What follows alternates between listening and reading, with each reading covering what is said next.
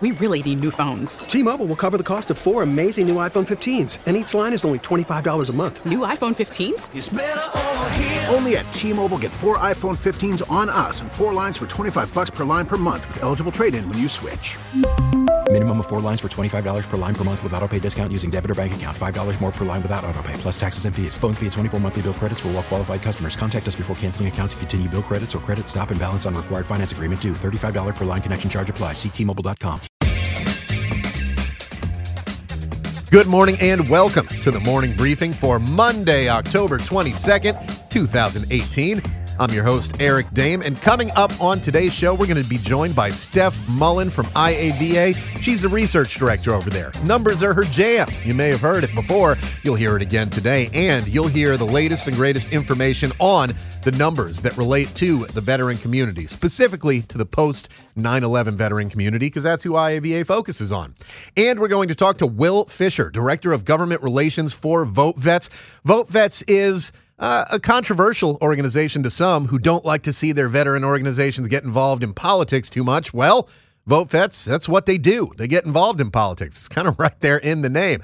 They're a progressive organization, basically supporting Democrats and only Democrats and progressive candidates. We're going to talk to them about their candidates as well as their latest lawsuit aimed at the Trump administration. So we're going to have a lot coming up today on the show. And boy, we've got a lot of great interviews coming up this week for you. And we'll start it off with, mediocre chat featuring Phil Bird Dog Briggs, who joins us live in studio. Phil, how are you doing this morning? Good morning, Eric. Hello. Did you have a pleasant weekend? I did, yeah. I did too. And Washington Redskins are now officially in the driver's seat of the NFC East. Thank you very much. Yeah, I stopped watching football last year. And it had nothing to do with people kneeling. It was just sitting there watching the Red Zone channel on a Sunday for highlights of my team, which would happen maybe once every 25 minutes or so. I'd see some plays from the game and realizing, I just spent 4 hours that I could have spent with my wife and son sitting in front of a television watching games that I could not care any less about. I just kind of stopped. I've watched maybe 15 minutes of football this season, maybe, and that was opening weekend. Just not for me anymore. You know what I did this weekend? What did you do? I went to an event that I was invited to by a previous guest of the show, and that was the head of the Ahmadiyya Muslim community in the world, which is 20-plus million people. The head of that sect of Islam was in Baltimore for the dedication of a new mosque, the inauguration of it, and I was invited to hear him speak and got to go see that. Quite a few impressive people there. Senator Cardin from Maryland was there, the mayor of Baltimore, Catherine Pugh, Marilyn Mosby sitting up on stage. You remember the state's attorney general back when the unpleasantness in Baltimore happened? She was the attorney general that was in charge of deciding whether to charge the officers or not. She was there, actually sat at a table with her husband, who is a member of the Maryland House of Delegates, and we talked about veterans issues a little bit. And it was a really fascinating experience. Also got to be in on the press conference and ask a question, although my question wasn't fully understood. Hey, English isn't his first language, so it was kind of, the answers I got weren't exactly to the question that I was asking, but, that kind of stuff happens. Great, though, to be invited there by Mansour Shams, a.k.a. the Muslim Marine, the guy who's famous for walking around with a sign that says, "I'm a Marine and a Muslim, ask me anything," and trying to build bridges of understanding between specifically the Ahmadiyya community, which is a sect within Islam that is growing rapidly and is really all about peace and love and all that good stuff. So, yeah, it was interesting to Are you interesting to be there. will we expect a write-up from this? Is this something you're going to cover? Because I don't know. Aside from this show, what everyone should know about you is the conversations I've had about your time over in the sandbox. Well, there wasn't much saying. There was more dust up where I was. The dust box. Yeah. Are just flat out enlightening. You, like so many people that have been on a FOB or been, somewhere forward deployed like that, you've got a real command of where you were, of the political situations that you were experiencing, just, in the region you were. I'm dying to know what you gained from this, because I learn from you every time you talk about what it's like, over there in Afghanistan. It was interesting, and I was speaking to a gentleman named Harris, who's one of the spokespeople for the U.S. community and works with them, the Ahmadiyya community, and kind of enlightening him on some things about the region in Afghanistan where I was, and I think because of my job and all the travel, like as you said, FOBs and COPs and all that stuff, I've been to them, never lived at them, so I was able to kind of go in and not be living the life of being out at a fob, where that certainly changes your view of everything, but getting to kind of go through and see things from an outsider's perspective, talk to the people who are dealing with them. I think we're going to have Mansour Shams on again to talk about this, because, again, the press conference that I was at didn't exactly answer the questions that I had, because it was just a misunderstanding, and I think had he understood what I was asking, but the answers would have been a little bit more clear. But Mansour is going to come back on in the coming weeks, and we will talk about that. But right now, we've got to talk about a number of things, including more leadership changes at a VA medical center. Phil, are you shocked to hear about a VA medical center making changes to their leadership? What? Oh, how can that be? Well, this is at Atlanta, and the Atlanta Journal-Constitution is reporting that the VA Medical Center in Atlanta has temporarily reassigned some leaders after it was rated as one of the worst medical centers in the nation. That's right, it got one of those one-star ratings for VA medical centers. The regional director said the reassignments do not indicate employee wrongdoing. Leslie Wiggins said the changes should reassure veterans that the center is committed to quality. All right. Why are they being reassigned then? That's the question I would ask as someone who's worked as a reporter before. If they weren't reassigned for wrongdoing, then why were they reassigned? Maybe they were tardy a lot. Tardy. Oh, tardy slips. Did they have permission slips to go to the restroom? All that stuff. Why were they reassigned? And then here's question number 2 that, again, I don't see being asked. And this is where I'd like to see kind of the angry veteran reporter out there at these VA medical centers. Why are they temporarily reassigned? So what does that mean? Like they're in timeout and then they get to come back into the same jobs that they were doing when this place was a one-star poop factory? I mean, that's basically what we're talking about here. Temporarily reassigned means they're going to be back into those positions eventually. So 1, why were they reassigned if it wasn't for any wrongdoing? 2, why are they getting their jobs back if you were a one-star facility? Shouldn't that be the time to bring in some replacements to give them a shot at doing better? Because it appears they can't do too much worse. Yeah, and if you lose, if you lose the trust of your boss, or like you don't perform well at your regular job in the civilian world, take this place, for example. If you're not doing a good enough job, they don't temporarily reassign you. They find someone to permanently sit their butt in your seat, right? Isn't that how most jobs? I've worked radio, almost 2 decades. Yeah. That's happened every time the boss didn't like what we were doing. And even so, you can be doing great in many things, and then there will just be changes are implemented, and radio is a great example. Format change. Right. Hey, we're going to do a different station, and Phil, you just don't fit the future of what we're doing now. You're not a classical music guy. You're not a jazz guy, so we'll see you later. Hit the bricks, sister. That's what they call Phil. Sister Bird Dog. He was a nun for a short period of time. It's a long story. We're not going to get into it here. But a news release from the hospital says the hospital chief is retired, so top person gone. Good time to retire when you hit the lowest of the low. Deputy chief of staff and chiefs of the emergency, primary care, and clinical access service departments have been reassigned. Spokesman says many of the staff members may return to their positions when the investigation is complete. Okay. So we've got these people who are running, basically, it sounds like a number of, if not most of the departments at the Atlanta VA Medical Center. They didn't do anything wrong. We're just reassigning them during this investigation, and we'll probably put them back into their jobs. Oh, good. Well, I expect things to change fully there. You guys will be a, 1.5 star by this time next year. Is that what you're looking for? It's just kind of, I don't even know what the word is. Frustrating, irritating. Could it be, though, that they didn't want to have them in their positions while the investigation was going on because they could have swayed the investigation, or they would have the power to make people in certain departments not talk, or if you do spin the truth? If there's an investigation and nobody's talking, that's where that Whistleblower Accountability and Protection Act comes in. Talk on your own and then fire them. Get rid of everybody. Yeah, but you know how it is. If your boss is in the building and you have some smack to talk, or you really don't like the person, but there's an investigation going on and they're still in the building, Whistleblower Protection Act or not, you're probably less likely to say something, because you look at so and so down the hall every day and you'd fear that if he found out that you were. I think a lot of people are like that. I think you're right. I'm not. I don't care. I'll openly talk smack. I'll find another job if I need to, at anywhere that I work. I'm not talking about here specifically. If something's not right, I kind of have that. I take those Navy Corps values of honor, courage, and commitment to heart, man, and the courage to stand up and the commitment to say, hey, whatever will be, will be. Que sera, sera. But I think there are a lot of people who, like you said, they're kind of scared of that. They want to keep their jobs. They don't want to get in trouble.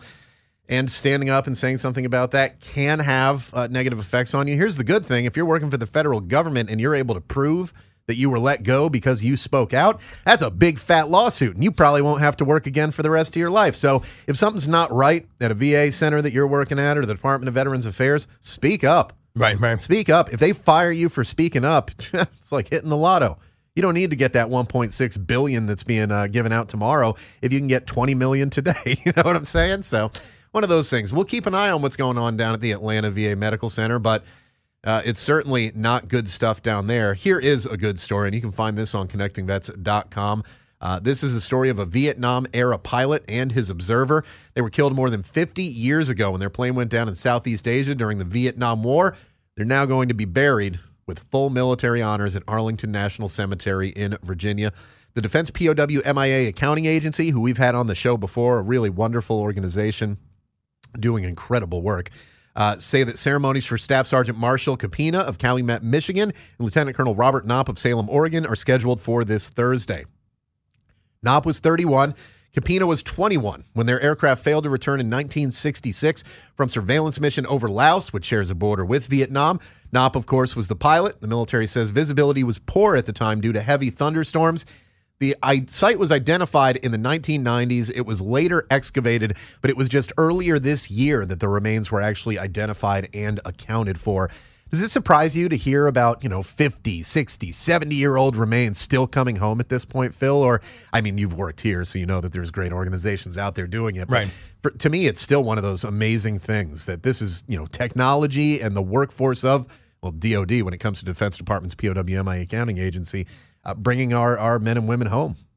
Yeah, I think it was surprising until I did a podcast, God bless, and I forget the name of it. It was for last Memorial Day weekend, and we spoke with two guys that were honored at the PBS National Memorial Day concert. They always have that huge thing in D.C., and they bring out a couple of veterans. They brought out two in particular that had survived as prisoners of war during Korea. And in talking to the one guy, Joe Anello, who told me what it was like to survive in this POW camp for 2 years and what it was like to be separated from his best buddy, whom he thought was certainly dead, and then reunited years later in California. Really sweet story altogether. But when he told me about what it was like to be in this POW camp, it does amaze me that we're able to even find one single missing person, because he said he knew of several people that just didn't make it, left the earth far too soon and went into God's arms after their experience there at the POW camp. And he said that, he knew where some were, but he couldn't be certain where that place exactly was now 50, 60 years later. So I think each time we find one of these, it's like, finding a nugget of gold, panning for gold in a river. I mean, you're just found with one immense treasure of a story each time you can bring one out. And I wish we could get more of them to surface, but, time has a way of burying so many things. Yeah. And it's just amazing. And I think should be covered in a sweet story every time we can find one of these that surfaces. And there are still a ton of people missing from World War II and World War I. The majority of are unaccounted for. We all think of Vietnam, but that's because it's more recent. When you go back to the actual numbers in World War II and World War I, an incredible amount of people missing, many of which will never be found just because of the jungles of Papua New Guinea, or those who were lost at sea. And you're just never going to find anything of those people predominantly. But yeah, there are still so many out there who are missing, and that's why Defense POW MIA Accounting Agency is doing such great work and working hard each and every day, and they're not giving up. The fact that we may have had people in Papua New Guinea who went missing out in the jungles that are hard to find, and there's uncontacted tribes in there who attack people on sight if they see them. They're still working on it. Yeah. They're still going to try.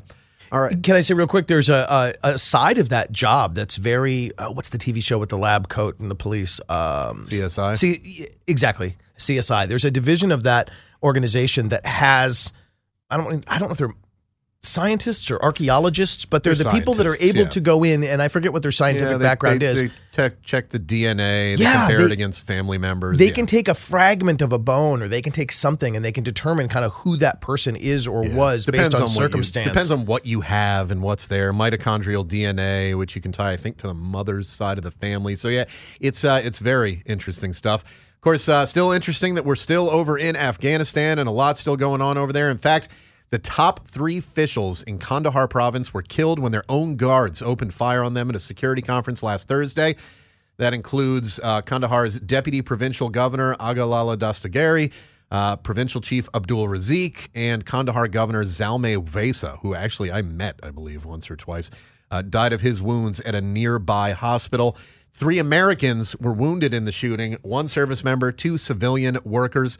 General Miller, who was there, General Scott Miller, the top general in Afghanistan, was not wounded, but we found out after the event that he did, in fact, draw his weapon. I mean, that's how close it got to him. And now the AP is reporting that actually that 1 wounded service member, pretty high ranking, that was a Brigadier General. Jeffrey Smiley was the one who was shot during this event. So whenever you have the top guys, like whether it was General Petraeus when I was there or anybody traveling around, there's a whole crew that comes along with them. You're going to have, the top generals in that area along. Brigadier General Jeffrey Smiley was shot in that attack. At least 1 gunshot wound inside the Kandahar governor's compound. So, this is just goes to show you. I mean, my general right before I left Afghanistan, he got there maybe a month or 2 before to take over our Regional Command North, Major General Kneip, who was a German Army, a tanker. Shortly after I left, like maybe a month after I left, he became, at the time, the highest ranking officer to be injured in action in Afghanistan when, same thing, insider attack. Guys dressed, or I don't know if they ever figured out if it was a true insider attack. Guy was dressed as Afghan National Police, came into where a meeting was, had a bomb, set the bomb off, killed the general or didn't kill the general, injured the general, killed 3 members of his close protection team, guys who I knew very well and worked very closely with. It doesn't matter. That rank doesn't shield you from this kind of stuff. And those insider attacks, they were always a problem when I was over there. That was really the biggest threat, honestly. I mean, I think we lost, in the region, I think we lost just about as many people to insider attacks as to the Taliban and the Haqqani network and all of that, including one where I got on a helicopter at a place called OP North, a Black Hawk, to head back to my main base in Mazar-e Sharif. When we landed, we found out that like minutes after we left, there was an Afghan National Army soldier there, opened fire on some Germans who were cleaning one of their vehicles and killed a couple of them. So just one of those things that you always kind of, you kept a wary eye on those guys when they were over there. Yeah, they're supposed to be on the same side as you, but are they really? I don't know. Here's an uplifting story after that dark one, Phil. The SPCA in Erie County, New York, is going to run a special Vets and Pets adoption event on Veterans Day. They want to help you find your new pal, and they want to do it for free. That's right. Veterans can adopt a dog 7 years or older free of charge on Veterans Day. If you're not a dog person, the fee waiver also covers other animals for individuals on active duty, reserves, honorable discharge, service-disabled veterans, retired individuals, and for everybody else, adoptions are half off. So kind of a nice way to do Veterans Day there. It's a different thing than what we're used to. It's something that's a little bit more involved than the free pancakes that you can get with your VA ID card that you haven't gotten. Would you? Do you have any pets? I don't even know if I've ever I don't. asked you. I have 2-legged creatures at my house, and yeah, you have a couple little ones. Yeah, they're enough. Although they do kind of want a dog. Yeah, every kid soon, wants a dog. But do they want to take care of the dog is the question. Well, and that's the thing. Nobody in our house has the time, so that's why we're kind of putting our foot down there until we get to a place where we can dedicate a little more time to the animal. But that's just great, and I think that shows what a connection there is between the animals and the veteran community. Certainly in this day where we have so many issues and so many people are looking for solutions to PTS or the various other kinds of things that go on with some veterans' experience when they transition back to civilian life. Yeah. Animals have long been medicinal for our existence. Whether you were a veteran, whether you were just needing help in life, whether you just wanted some companionship, nothing does it better than a dog. And I'll say hands down, I'm a dog person over cat people. Oh, I'm allergic to cats, but I also just don't care for them. I just think cats, I know they do it for some people, but in my neighborhood, we walk on these trails. And just yesterday I was hiking with my kids and the amount of dog people up and down were amazing. And the dog always wants to walk over to you and sniff you and say hi. I've never really met a cat that that put a cat on a leash. Good luck getting out of the house without your legs being torn to shreds. Never got a warm greeting from a feline. No, doesn't happen. They're, I guess people like some things about them. I just think of them as, little creatures that should be outside killing birds because that's what they seem to want to do. I don't get the cat thing. I'm very much a dog person. But the veterans who are going to be eligible to adopt a dog 7 years or older for free, it's a pretty small part of the percentage of the population, Phil. And the U.S. Census Bureau has rolled out their annual look at veteran statistics. We're going to talk to Steph Mullen about this. 7.3% of U.S. adults have served in the military. So that is less than 1 in 10. Less than 10%. Less than 1 in 10. And here's another interesting one. More than half of America's living veterans are older than 65. Less than 1 in 10 is younger than 35. So less than 1 in 10 of the less than 1 in 10 that make up the entire population. So it's about 1 in 100 under 35 serves in the military. So about 1% is what we're looking at there. Holy cow. These are, of course, not accurate numbers. I'm just ballparking here. But if 1 in 10 have served, and less than 1 in 10 of those are under 35. I can do that math. That's 1 in 100 are under 35 as far as the population of veterans. 1 in 100 of the U.S. population under 35 have served in uniform. It's an all-volunteer force. Now, we still have 614,000 World War II veterans alive. That number, of course, has decreased significantly. There were 12 million who fought in that war. 614,000 alive today. You've also got 6.5 million living veterans from the Vietnam era, which is twice as many as there are serving in the military today. So, post 9/11, I should say. So 3.5 million of America's veterans are part of the post 9/11 force. 6.5 million are from the Vietnam era. So the post 9/11, that's 20 years almost at this point. 3.5 million have served, 6.5 still living who served in Vietnam. And of course, there are fewer of those with us each and every day. Here's some good news about this, though, Phil. The average veteran earns $40,500 per year. That's $10,000 more than the average American that did not serve. So we're actually making more money than our civilian never served counterparts, a significant amount, actually. It's about 25% more or something like that, 33% more if they're making $30,000. Anyway, veterans are also more educated than their civilian counterparts. More than 65% of us have attended college. That's 5% higher than civilians. And our poverty numbers are lower. 7% of veterans living in poverty, 12% of American civilians and non-veterans. So life in the military does take its toll, though, according to the census numbers, with more than 5 million veterans reporting having some form of disability, accounting for 29% of the veterans population, national veterans population. That's nearly double the civilian disability rate of 15%. So disability rates higher, percentage of the population lower, making more money. So we've got that going on for us. Again, 40,000 to about 30,000 for the average American. So a mixed bag. The disability thing doesn't surprise me. I mean, it's a tougher job. It's also, you're moving around a lot. And I mean that in both senses, moving around physically and moving around the world and moving all the time. There's a lot of things that can cause that to happen. But we're going to talk more about that with Steph Mullen coming up here in just about a minute and 20 seconds or so into the break. When you do talk to her, I'd be curious to know what the trajectory looks like. I mean, at that current percentage, say 1% under 35. Trajectory looks down. Are we going to be able to sustain our readiness? Are we going to be able to sustain the mission that we're tasked with? No, this is veterans. This isn't about the readiness. The military numbers have stayed pretty steady for the last, 25, 30 years or something like that. The overall number of veterans, though, it's trending down. We're going to lose more and more Vietnam veterans each and every day. They're pushing 70 if they joined at 18 now. So they are double the population of the post 9/11 generation. So when they're gone, it's just going to be a smaller veteran community. And then you're going to have the issue of, like we talked about in Louisiana a couple weeks ago, where they're shutting down a veterans home because there's just not enough people to go into it. There's going to be fewer and fewer people, which is good in some ways. It'll be less of a tax on the VA system, but I don't know. I think they'll still find a way to screw it up.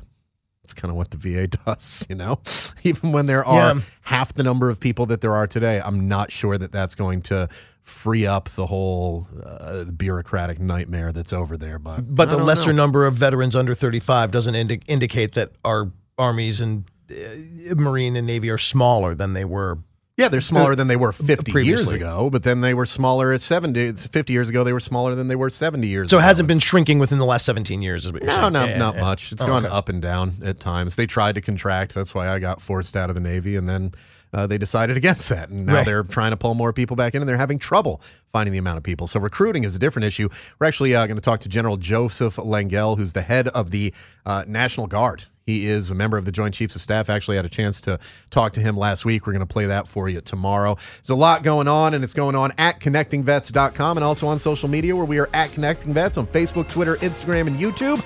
Coming up next, we're going to talk to Will Fisher of Vote Vets. I actually said we were talking to Steph Mullen. She's coming up later. Will Fisher of Vote Vets is up next. Steph Mullen from IAVA coming up later on in the show. Hope you're enjoying your Monday, and thank you for joining us. We'll be back in just a moment.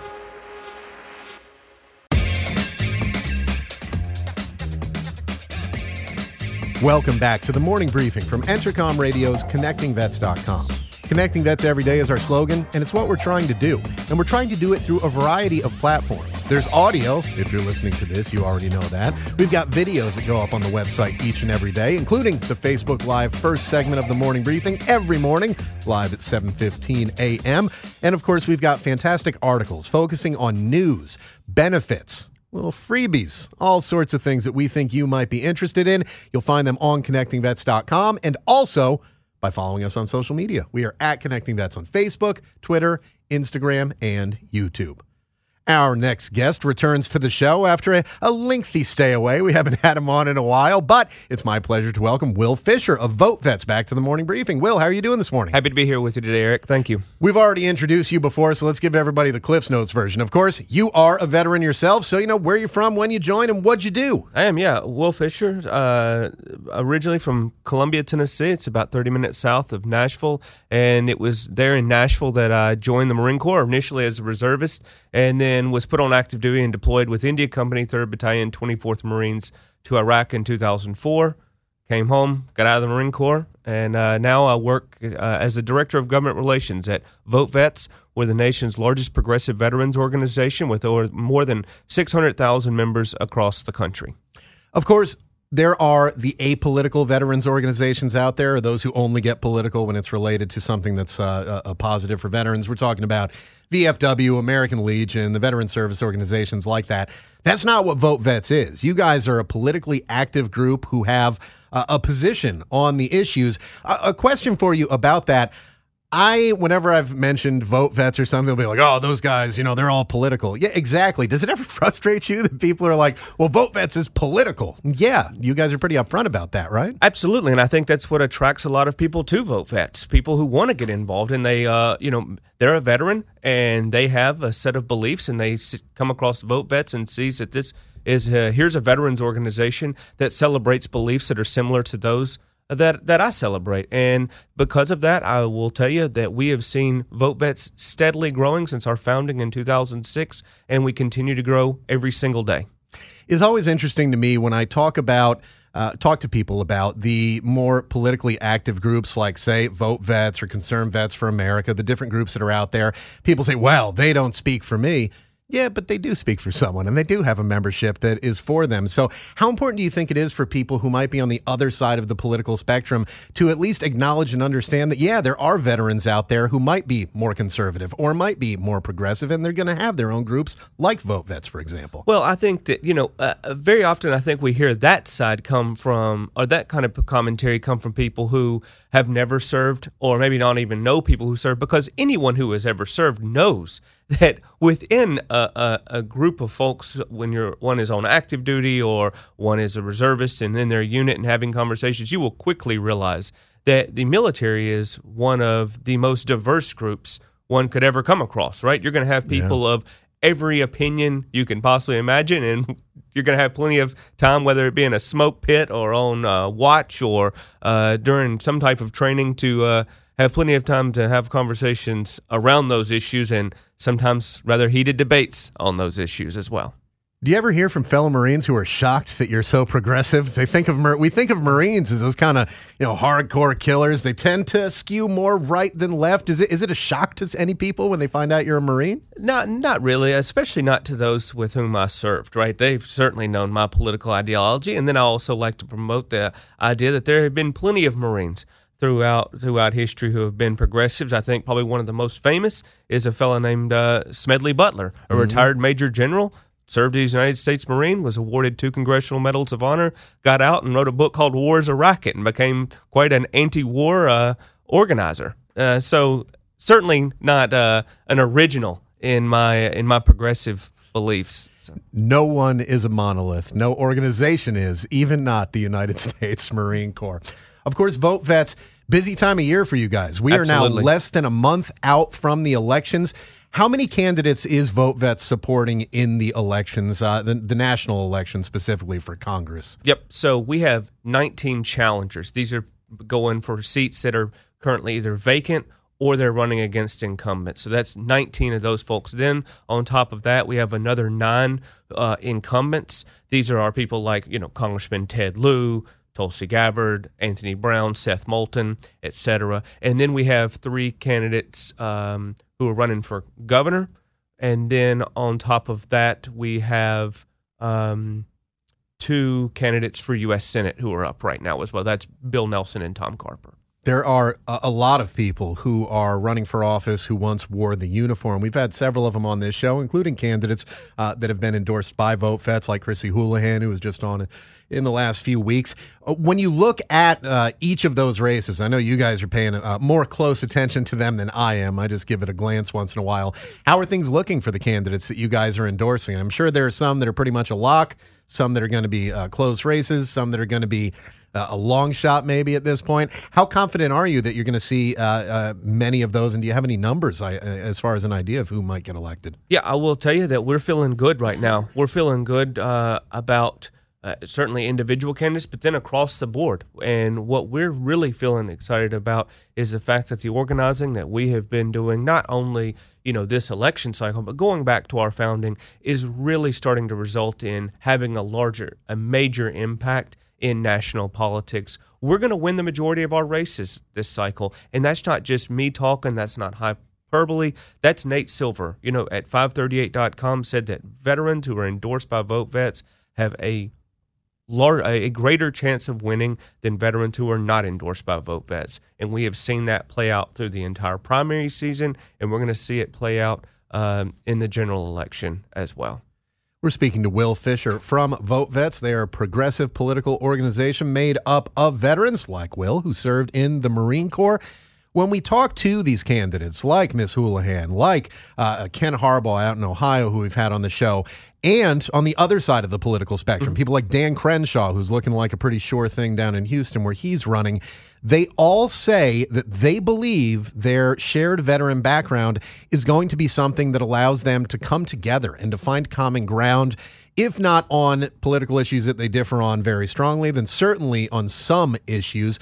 How do you think that's going to work out? Do you think that that's more political talking point, or do you think they truly believe that they will be able to work together more closely than other members of Congress might? I certainly think that they will be able to sit down and have a conversation with each other and respect each other and treat each other with dignity. I think that you would saw a what could that look like when Daniel Inouye died. And Daniel Inouye, as his body was lying inside the U.S. Capitol, Bob Dole came over and stood up from his wheelchair, saluted him, and sat back down, and they were tremendous friends. And they had become friends when they were recovering from wounds together in an Army hospital during the Second World War. And they were of vastly different political ideologies, but they shared this common experience where they met, in Italy after both being, shot to pieces. And they carried that with them, and they were able to look at each other with a shared mutual respect that while they didn't vote together that often, they would certainly, break bread with each other when they had that opportunity, and they always treated each other with dignity and with respect.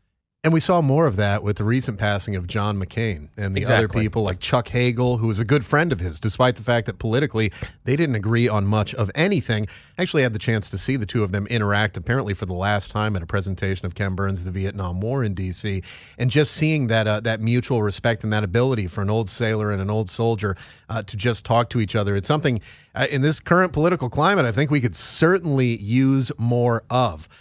When it comes to the elections and the veterans who might be on the other side of the political spectrum, of course, every member of the House of Reps is up for election this year. So you're talking people like Brian Mast, who just worked with Tulsi Gabbard on burn pit registration legislation to get that in there.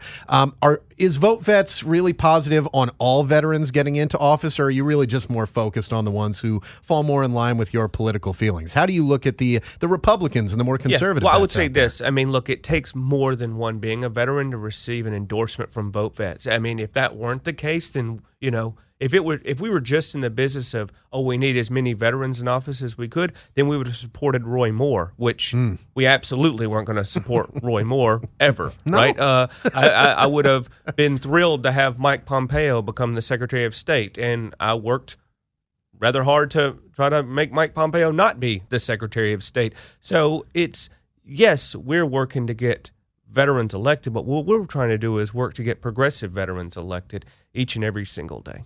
So you're saying essentially that it can be a good thing for more veterans to be in office, but it's not necessarily a good thing. And that's we've talked about that. We just had a story the other day about a reservist military policeman in the Army who turned out to be running a prostitution ring. I mean, the fact that you've worn the uniform, it doesn't automatically make you a good person or a good fit for political office, does it? Oh, no, absolutely not. Yeah. Well, there's a lot more going on, of course. The elections are the big one, and as we come up, I believe it's November 6th this year, right? That's the Tuesday that's taking place on. There are a number of veterans running for office and a number of organizations that are endorsing them for the candidates more on the progressive and left side. You've got Vote Vets. You've got With Honor, who goes over both parties and endorses people as different as Chrissy Houlihan and Dan Crenshaw. There's a lot going on with the elections, but Vote Vets is not taking their eye off of everything else that's happening, including over at the VA, where you, along with Democracy Forward, are part of a lawsuit to basically get the VA to release information on the, quote, Mar-a-Lago crowd. That is the group of three, including Marvel CEO Ike Perlmutter, a doctor, and another guy who essentially, it's believed, had some outsized influence on the VA. Most people I've talked to, including lawyers about that, have said they don't really know if there was anything illegal going on there. Is the lawsuit about trying to find out if there was anything illegal, or is it just trying to bring any information on what interaction they had with the VA to light? Exactly. So the President of the United States is allowed to have advisory committees. He can set those up whenever he would like to, and he can turn to them as often as he wants. But there are rules in place on how those advisory committees function. They have to announce their meetings. They have to keep minutes. They have to keep notes. And they have to operate with a certain level of transparency. And that has not been happening. So what our suit is all about is, what was this group, what was their role in directing activities at the Department of Veterans Affairs? What were they talking about? And how can we bring that to light? And if this committee is going to continue to exist, how can we make sure that the voices of veterans are able to be in the room by those meetings that they have being made public? We also heard recently that some members of Congress have been requesting, through Freedom of Information Act, to get the files on what's known about this Mar-a-Lago influence on the VA, and have essentially been stonewalled by the VA, which seems odd to me. It seems that Congress is kind of in charge of overseeing what happens at the VA. Who is the VA to say no to them over that? How have you guys viewed that kind of stonewalling? Well, it's a problem, and it's why our lawsuit is so important, and we certainly think that Ranking Member Walz and the other members of the committee who are pushing for these documents, they need to be made available to them, and with great haste, because right now, when you're stonewalling, you're playing games, right? And you're playing games with the Department of Veterans Affairs, and that endangers veterans. It certainly can. We're speaking with Will Fisher of Vote Vets about a number of issues, including the upcoming elections and what's going on over at the VA. Let me ask you, Will, you guys were involved in a lawsuit over the nomination of Robert Wilkie as well. The way that it was done didn't follow the rules and regulations of how it was supposed to go. Again, seems to be a bit of a recurring theme right now with things over at the VA. He's, of course, been in office for a few months now. He's gotten some pretty solid reviews for the most part from the VSOs that we talk to regularly. How does VoteVets think he's done in office, separate from the nomination process for Robert Wilkie? Yeah, I will tell you that Secretary Wilkie came in, and from the conversations that we've had, he has tried to say that he is going to focus on improving morale for VA employees, which certainly could stand for improvement. He has said that he has no interest in pursuing a path towards VA privatization, and we're going to give him, okay, well, let's see how that plays out. I mean, I'm not going to judge somebody on, 60 days worth of work, right. Especially coming into the type of situation with so much up in the air that he did walk into. But we're going to continue to stay on top of him. This stonewalling, as you brought up with the issue with the Mar-a-Lago crowd, this is something where he has said, well, I'm not going to work for those folks. I'm not going to stand for that. Okay, well, then why are you stonewalling now, releasing and making public their activities? If you're not beholden to them, why are you acting beholden to them? So we want to get to the bottom of that. We're, of course, going to continue to work to prevent any type of effort to destroy and privatize our VA. And then we're going to fight to want to work with him to find out where those areas are where we can work together on infrastructure investment into VA, on updates and repairs, in the brick and mortar, on the IT side, across the board. And then, look, come January, the House of Representatives is going to look a lot differently, and then working with the committee on those oversight procedures to make sure that we have a VA that is set up and equipped and enabled to make sure that every veteran in this country is able to receive the health care and benefits that they earned. Do you think that the veterans who might be elected into Congress, again, you're talking about just 20 that VoteVet, 21 that VoteVets has already endorsed for the 19 challengers. 19 challengers. There you go. Or open seats. And then you've got others on the other side as well. Do you think that that infusion of veterans that it looks like will happen with the House of Representatives anyway could be a positive, with maybe them getting on the House Veterans Affairs Committee to getting more involved with the VA? Because someone like, using someone who VoteVets has not endorsed, Dan Crenshaw, lost an eye, almost lost his life, is very familiar with the VA medical care, which can be fantastic, and of course also familiar with the VA bureaucratic and admin side, which can be nightmarish, it seems, more often than not for some people. Do you think that infusion of new veteran blood into Congress can make a difference for the VA? Or do you see that as any progress that's been made now may be set back a little bit by new people coming in who may want to get more involved with it? Oh, I know. I think it's a good thing when you have people involved who know what something's like. I remember joking once when, you mentioned Chuck Hagel a little while ago. I was like, it's cool to have a Secretary of Defense who's been on a working party before, right? Yeah, it is. And I think that it's a good thing to have people debating veterans issues who have a VA card in their wallet or in their pocketbook. Yeah, I mean, it would make a lot of sense to me if everybody on the House Veterans Affairs Committee and Senate Veterans Affairs Committee was someone who had a dog in that fight, who was a veteran and actually had friends, family members, or themselves who were invested and involved with the services provided there. But I don't think that's going to happen. No, and I don't think that's just. I do think that one doesn't have to be a veteran to be an advocate for veterans and to have a huge role to play. Mark Takano, for example, is not a veteran. He's likely to be the next chair of the House Veterans Affairs Committee. We've endorsed him for that position, and we think he'd do a great job with it. Well, he's a guy who I wasn't aware of until just last week. I wrote an opinion piece on IAVA held a flag planting ceremony, 5,200 flags for the veterans that have killed themselves so far this year. Each and every member of Congress was invited to attend. Representative Takano was the only one who actually showed. You had some staff members sent over, I believe, from oh man, I want to say from Senator Tester's office, but he was the only actual member of Congress that showed up there, which shows a positive thing. We've had Senator Tammy Baldwin on before talking about she's got a program trying to get veterans into flight schools, not pilots, other people who just have an interest in flying. I don't think you need to be a veteran, certainly, to advocate for veterans, although I do think that when it comes to the VA, having a bit more boots-on-the-ground experience can certainly be helpful for Absolutely. them. So maybe a mixture of the two, right? Yeah. Which is kind of what we have now. Although we are at one of the lowest levels of veterans in Congress since, the World War II generation has essentially left office. It'll be very interesting to see what happens this election cycle and see how many more veterans are added. I think there's going to be quite a few, including those who are supported by Vote Vets.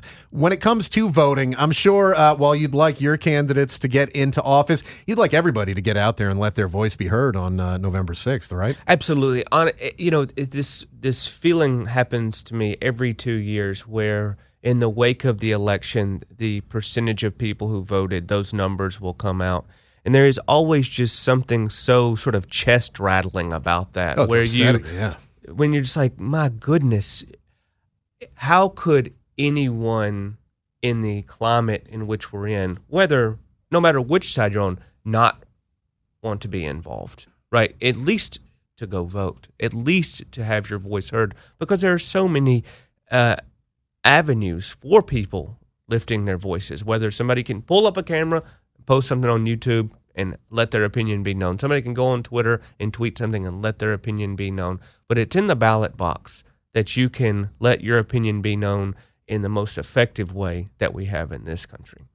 It's absolutely true, and it's an unfortunate fact of life that we have quite a few more people clicking like on Facebook posts and YouTube videos than clicking for one of the candidates in that voting booth. Eric, if I may, one other thing, when you talk about the influx of veterans coming into Congress, that I think is a very, very important thing to keep in mind, and I think will be an outcome, and that is so often, when walking the halls of Congress, there is an idea of what is and what is not a veterans issue.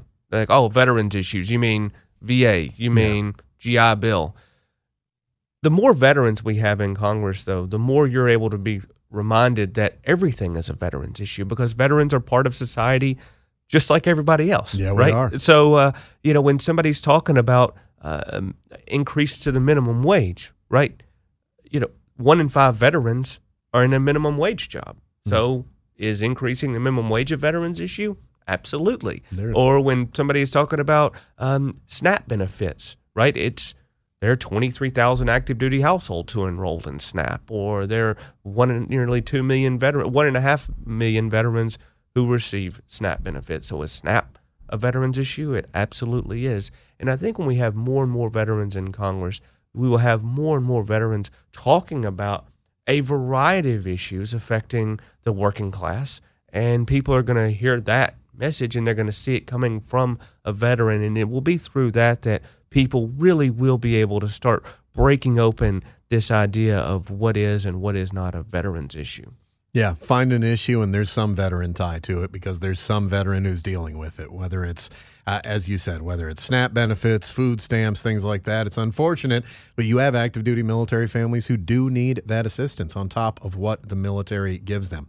We've been speaking with Will Fisher from Vote Vets. Will, if people are interested in finding out more about the organization, where do they go to do so? I would encourage all of your listeners to check us out online at votevets.org, and you can certainly follow us on Twitter and Facebook, both at VoteVets. And, of course, get out there and vote. Whether you agree with Vote Vets or you absolutely despise everything that they say, get Go out vote. there and vote and get your voice heard on Election Day. It's coming up soon. Will, thank you so much for your time this morning. Always a pleasure. Absolutely. Thank you so much. You're listening to The Morning Briefing on Entercom Radio's ConnectingVets.com. Our thanks to Will Fisher from Vote Vets for joining us today. Still to come, we're going to talk to Steph, numbers are her jam, Mullen from IAVA. We're going to talk about a number of statistical and data-related things because, well, that's Stephanie's expertise. She is an SME on data and numbers, and she's going to talk to us about some important ones today. Getting back to those who are running for Congress, 172 veterans are actually running for office. Now, no, they're not all going to get elected. We're not going to see 172 veterans getting into office. Some of them are fringe candidates at best. Others are, as we were talking about, very close to the top of their individual races, if not right at the top of them, including some former guests of the show like Chrissy Houlihan, Dan Crenshaw, Ken Harbaugh. There's a lot of people who are legitimate contenders, and then there's some who are just kind of, their names are on the ballot and not much more. There's actually a list of all 172 over at Military Times. It's like a spreadsheet type of thing that you can go through, see where they served, what they did. You do have some people like Robert Kennedy Jr. He served in the Navy in the 1990s, and there's other people that you might not know of like him who actually has a fairly recognizable name. A lot of people don't know that he served in the military. So there might be some that surprise you on there, some that are already in office that you didn't know served in the military, some that you certainly did. I mean, Ruben Gallego, Democratic congressman from Arizona, served in the Marine Corps, deployed in Operation Iraqi Freedom. There are a lot of people out there who served that you're aware of, and some that served that you're not aware of. Either way, just nice to know that there are veterans who are looking to continue serving in this additional and new way. We'll be back with Steph Mullins from IAVA right after this. It's the morning briefing from Entercom Radio's ConnectingVets.com. Be sure to follow us on social media. We are at Connecting Vets on Facebook, Twitter, Instagram, and YouTube, and we will also be back right after this. Welcome back to the morning briefing from Entercom Radio's ConnectingVets.com. Connecting Vets every day is the slogan. It's what we're doing, and you know where we're doing it. It's right there in the name, ConnectingVets.com. We're also on social media where we are at Connecting Vets on Facebook, Twitter, Instagram, and YouTube. So give us a little click on your mouse or tap on your phone to help you live your best veteran life, because that's what our team of veterans is all about. Getting you the information, the benefits, the stuff that you need to not just live, but to thrive and succeed. We're putting it out there each and every day. So come on, give us a follow. What are you waiting for? At Connecting Vets. You can also give a follow to IAVA. They're on all those social media platforms. In fact, they've got a much larger footprint than we do. And right now, their research director, Stephanie Mullen, is here to join us and talk about some very interesting numbers-related things, because those things are her jam. You've heard it before, and you'll hear it again. Stephanie, good morning. How are you today? Hey, good morning. I'm doing great. It's a little chilly out. Fall is finally here. It's feeling chilly. Good. It's a Monday. I had frost on my car this morning. I had to actually remember, how do I get this off of the windshield? And thankfully, I had some of the windshield wiper fluid that de-ices in there, so it got it off. But yeah, winter is coming. Fall has arrived. And of course, no matter the season, IAVA is always working on veterans issues. And we're going to talk about a few of those today, including one that we've talked about before with several members of the organization, and that is the efforts to get the motto changed at the VA. Of course, that comes from the Abraham Lincoln quote, "He who borne the battle." IAVA would like to see that changed to something more inclusive.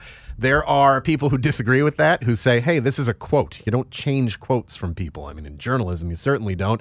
What's the latest on the fight to get that motto changed? I've heard a little bit more about it again recently. Mm-hmm. So this is part of our She Who Borne the Battle campaign, which you just summarized at least part of it, which is the motto change. We are pushing for a more inclusive motto, so that everyone that walks through VA's door feels like they're welcome there. And that's the real big part, is the culture change that needs to happen at VA. So this has been an 18-month campaign, and our newest iteration has been a petition to the Department of Veterans Affairs in partnership with the Yale Law School, Servicewomen Action Network, and New York Veterans Alliance. And it's a petition for rulemaking request. And it's basically going to have VA take a stance on this issue and say, why aren't you changing the motto? Say it out in the open. We've been asking you for 18 months. We just want a straight answer, and please change it if you don't, So I think it's really important to just take a moment and step back and lay out a little bit more about what the petition says, right? Because you're right. The Department of Veterans Affairs motto is for he who borne the battle, his widow, and his orphan. And it is a quote from Lincoln's second inaugural address. But it's important to note that it was picked in 1959. So it wasn't picked 200 years ago, and it was picked by then head of the VA. So there wasn't any rulemaking that went through. Congress didn't pick it. It was just the head of the VA decided that was the motto that was going to be picked. We're not saying change Lincoln's words. No one wants to change Lincoln's words. But there is a precedence for changing a motto for it to be a little bit more inclusive of those that motto represents. For example, the Air Force Academy in 2003 changed their motto from Bring Me Men to Integrity First, Service Before Self, Excellence in All We Do. Right. It's interesting, although, I mean, when you're talking about the Air Force changing their motto, that's a more, it's not as tied to history, their motto, I guess. And I understand what you're saying about the VA's motto in the 50s only coming to be. Here's another aspect of it. Before I talked to you guys, had no idea what the motto of the VA was. I don't think most people who go to the VA do. What would you say to people who say this is kind of like you guys are arguing over something that doesn't really make a big difference? I mean, it doesn't matter what the motto is. What matters is the care. And if the majority, and I would bet that the majority couldn't recite the motto to you if you asked, if they don't even know what it is, then what difference will changing it actually make? So no one's disagreeing that care is the most important thing. Right. And no one's saying that we changed the motto, our work here is done, we're all good to go. Culture change has happened. Home. The VA is fixed. Exactly. We do see this as a symbolic change, right? And this is the first of many changes that need to happen at VA. Quite frankly, 10% of the veteran population is women. And to say for him who was born in the battle, it doesn't apply to 10% of that population. And when 9 million veterans go to VA for care every year, it's not applying to that 10%. They're not hymns that are walking through that door. Right. I think I just want to kind of illustrate this culture change a little bit better. My mom is Air Force vet. I said it before on this program, but she actually goes to a VA out in Pennsylvania. Mm-hmm. Last time she went, the first thing she heard when she got out of her car was, "Where's your husband?" And we hear that all the time, that women veterans are treated like second-class citizens in a place that they are supposed to be, that they've earned the benefit to be, that they've earned the right to be there. And so, you see those words on the outside of the VA, and it marks your first interaction with VA. Before you even walk through the doors, women vets feel that they're not included in the system. So I would say that absolutely words matter. This is part of a culture change and a larger shift that needs to happen at VA. Right. I suppose it could be a first step, but I'm going to bet you that the people who said that also, again, I don't think most people know what the motto is. So symbolic, certainly, but will that lead to any change? Maybe eventually, but that's a long, long, long fight. There's a lot of fighting going on over at the VA when it comes to the care, when it comes to the facilities. We've got the Atlanta VA Medical Center temporarily reassigning their leaders after they're now down to a one-star facility, although they've said, yeah, those people probably get their jobs back after the investigation's done. Oh, great. So the more things change, the more they stay the same. The VA is certainly something that a lot needs to be fixed. And I think there are a lot of people who will look at this and say, well, it's kind of a silly thing to be fighting out, but you guys obviously don't view it that way. You view it as sometimes symbolic change needs to happen. And it's not like that's the only thing at the VA that IAVA is focused on, right? You guys aren't just dealing with the motto only, and then after that's done, we'll move on to other stuff. Absolutely not. Our She Who Born the Battle campaign hits it all. So absolutely, the motto is part of our She Who Born the Battle campaign. It's right there in the campaign title. But culture change is a huge part of it. It's also access to care for women veterans and decreasing those barriers to care. Part of those barriers to care is that culture change, right? Is that feeling of welcomeness when you walk in the door. Part of it is making sure that there is an OBGYN available for women veterans when they need it, or a separate waiting room for survivors of MST, that they have a safe place to go when they're waiting for their appointments. So there's a lot that is going into this campaign, and certainly it's not just the motto. It is culture change. It is actual physical structural change. And if you want to learn more, it's iava.org/SheWhoBornTheBattle. And it's interesting that when it comes to the VA, there are a lot of people fighting to be able to be seen outside of the VA network.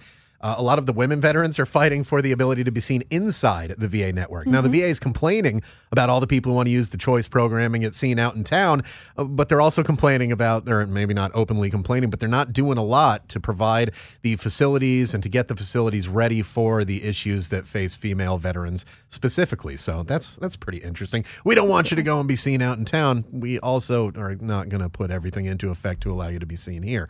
Would seem to be a bit of a contradiction when it comes to those things. There's another issue, and there's a new law up in Canada as it relates to cannabis, a.k.a. the marijuana, a.k.a. the reefer, all those lovely things that we call it. The VA, at least now, they're supposed to be allowed to discuss in places where it's legal, like Washington, D.C., for example.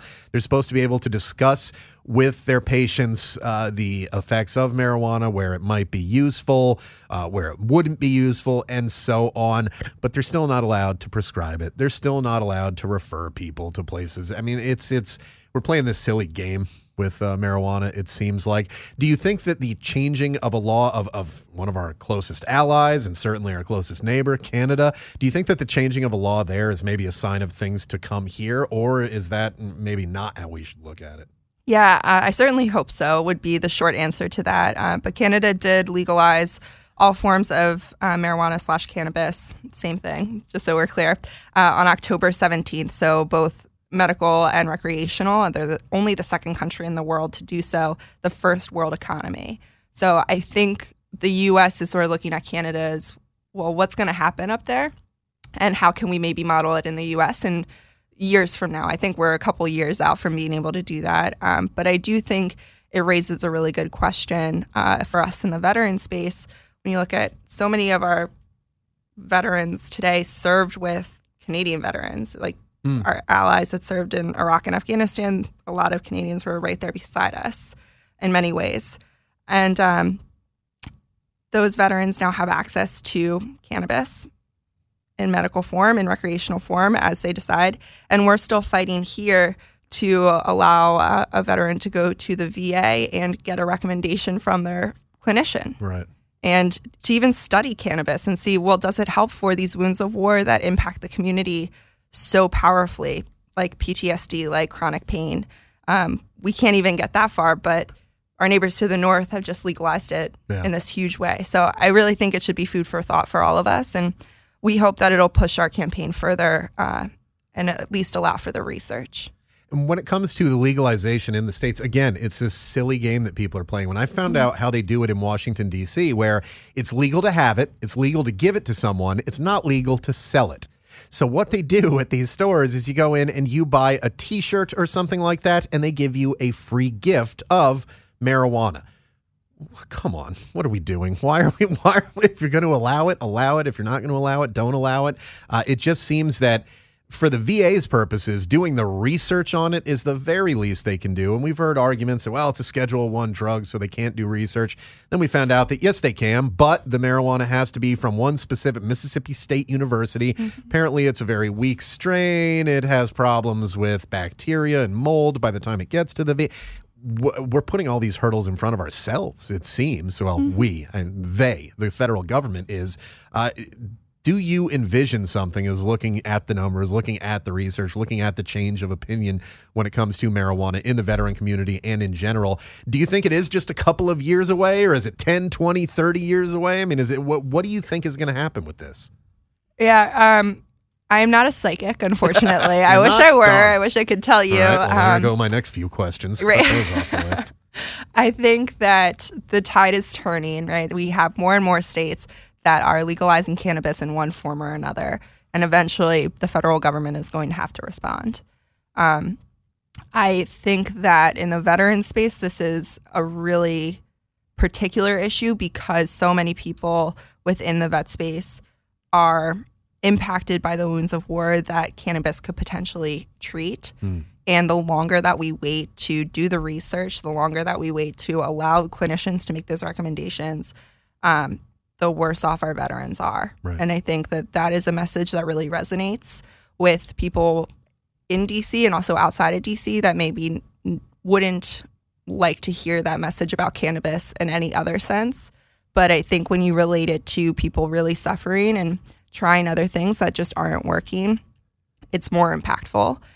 So I see a lot of hope in the veteran space, but I think ultimately it'll depend on what the federal government does long term. Yeah, and again, when they keep playing silly little games in certain localities, there are places where you can just walk in and you buy the stuff straight out. But in Washington, D.C., I have a friend who uses a service that's online, and you buy a digital photograph, and then you're given a free gift of it's, again, we're playing silly little games. I hate that kind of stuff.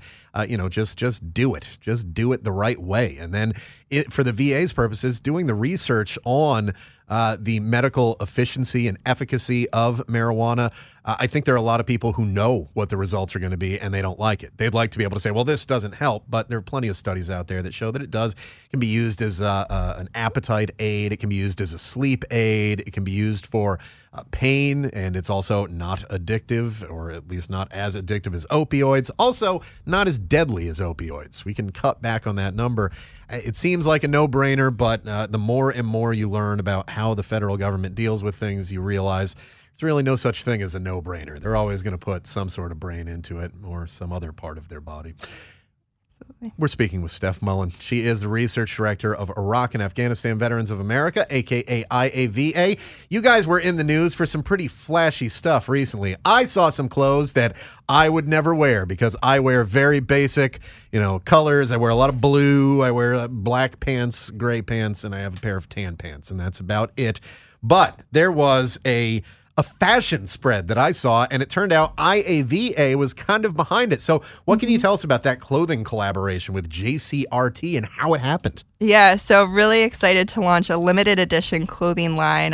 We're partnering with JCRT, and they are two really impactful people in the fashion space that have aligned with us to create this clothing line that's based off of their own personal experience with their family returning home from combat deployments. They wanted to partner with us to support our mission. So there's a whole line of plaid shirts, which not all are very crazy. Just want to put that out there. Some of them are, your typical plaids that you see this time of year. It's the perfect time for your plaid shirts. And others are different variations on camo, different variations on the pinstripe pants, the army pants. Everyone has their own taste and they're willing to go outside of it, but I think there's a little something for everyone there.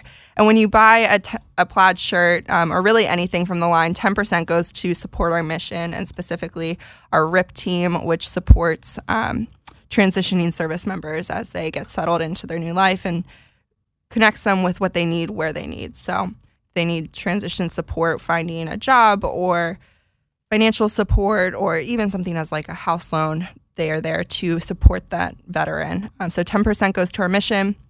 And if you buy a plaid shirt, again, not all of them are super crazy. Some of them have muted colors. The ones that stuck out to me are the more crazy ones. As I look through the photos now, there are some fairly normal shirts on there. Just a plaid pattern that's a little bit different, but not crazy. Then you've got the camouflage patterns where there's one where it's like Play-Doh colors, I think is how I can best describe it. It's these really bright, colorful things, but that can be a good thing where it really sticks out. Also, the pants with the stripe down the side, like you said, they're like the Army dress pants and the Marine Corps dress blue pants. Boy, that's something that it's interesting to see on civilian clothes after you're so used to seeing it on military uniforms. Where did the partnership emanate from? Because fashion designers and veterans organization, not two things that you would normally think come into contact with each other that often. Yeah, absolutely. This was JCRT looking to partner with a veteran organization because of their experience with their family. They had family members that were impacted by service, and so they wanted to support the veteran community, and we were lucky enough to get to partner with them on this. And so, again, every plaid shirt that you buy, we will provide a plaid shirt for a veteran returning home. So even if the camo's not your thing, maybe you want to go out on a limb and try something new. But if the plaid shirt is your thing, we also provide one for a veteran transitioning home too. They've got one here, the Navy working uniform plaid shirt. So the NWU, which is kind of being phased out now, was that kind of odd blue and gray and black camouflage. Well, they've got this shirt that kind of uses that color palette. So it's not the actual NWU pattern, but the similar color palette, I suppose, that's there. So yeah, you've got some interesting things available through this. And of course, you do have some that are really just a dress shirt that is not the crazy Play-Doh neon color camouflage. One, the World War II parachute camouflage flannel shirt. For those who like their camo stuff, this is a nice shirt that also has a World War II era camo pattern, which is just the normal one for those paratroopers back then. We're speaking with Stephanie Mullen. Steph is the research director at IAVA. Numbers are her jam. And of course, galas are part of IAV's jam. And you've got one coming up in New York City, which is ground zero, along with Washington, D.C. for IAVA. What can you tell us about this gala and who's going to be there? Absolutely. So our Heroes Gala is our biggest event of the year, and it's happening November 8th in New York City. It'll be at the Manhattan Classic Car Club this year, so it's a new venue for us. And we're really excited. We bring together a lot of people from the veteran space and outside the veteran space for just a night of community and celebration. And we'll be honoring Marine vet and actor Rob Riggle. Oh, nice. As well as philanthropist and Craigslist founder Craig Newmark. And we'll also have a couple of special guests, including Stephen Colbert and Jeffrey Wright. Wow. So going to have some pretty big names there. Rob Riggle, of course, retired now. I believe he was a lieutenant colonel in the Marine Corps when he finally retired.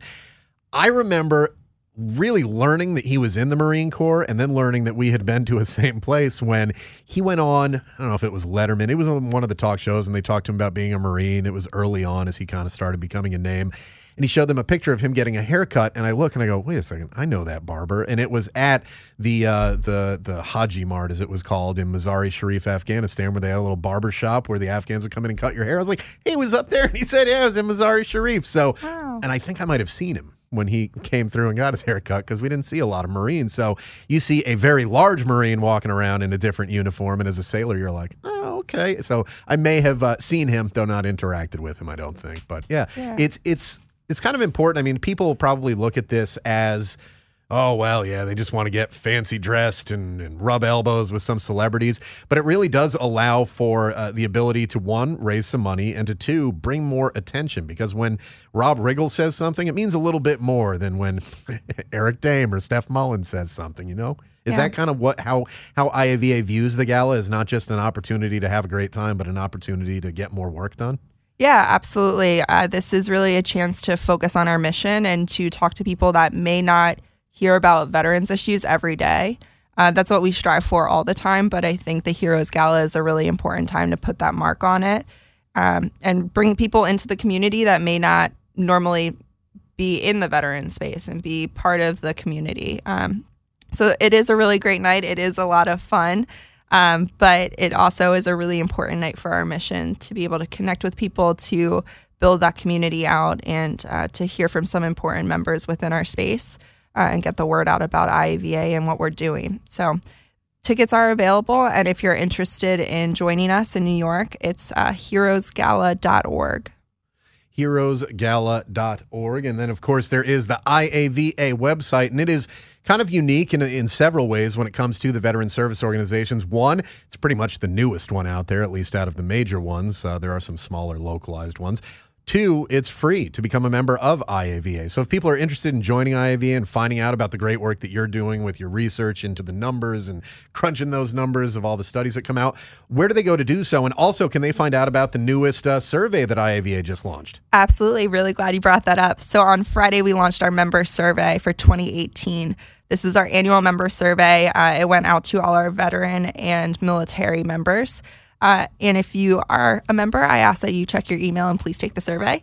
If you are not a member, it's iava.org/#join. And when you sign up to join, your welcome email will also have a link to the survey. And I will say, if you fill out the survey and complete it, we know it takes a lot of time. We ask a lot of questions. This informs our advocacy for the year. But when you complete the survey, you are able to enter in for a drawing for 5 round-trip Southwest Air tickets. Wow. So there is an extra reason for people to fill out that survey, along with being able to put, your stamp, your personal stamp on what IAVA, the info that they have. And they do take that info in and try to do the best that they can with it. Of course, there are some other numbers we were talking about earlier that just came out, as we only have about a minute here left. We're not going to be able to get too much into it, but the El Paso County Gazette out there in Colorado reporting that the Census Bureau's annual look at veteran statistics is out. 7.3% of U.S. adults have served in the military, but only a small fraction, somewhere around 10% of that, are younger than 35, which is really IAVA's membership is what you're talking about there. Those between the ages of, well, since we're still over there now, 18 and up to 40s, I guess I would say. Does it surprise you at all to hear that less than one veteran in 10 is younger than 35, considering how long all this has gone on? A little bit. I would say the post 9/11 generation tends to go up even a little bit further to like 45 is the majority of our membership, 45 and under. But I will say what's more surprising to me is that when you think about 10% of the veteran population is under 35, the highest rate of suicide in the veteran population is 18 to 34. You're looking at that 10% of the military. Yep. Or veteran community, I should say. Yep, absolutely. So I think that is what gives me the most pause.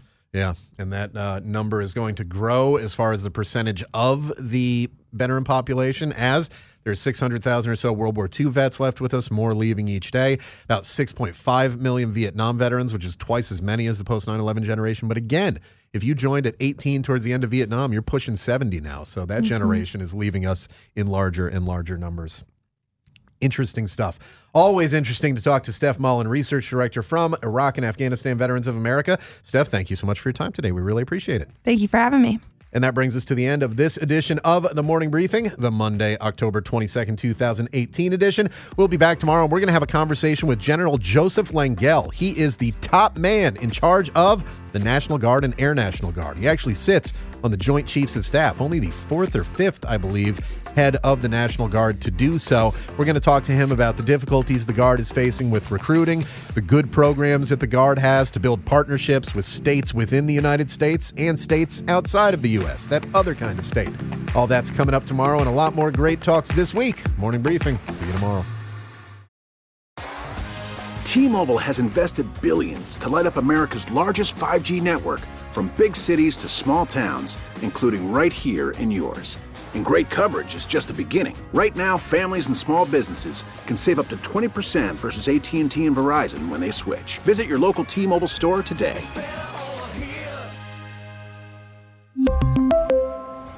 Plan savings with 3 lines of T-Mobile Essentials versus comparable available plans. Plan features and taxes and fees may vary.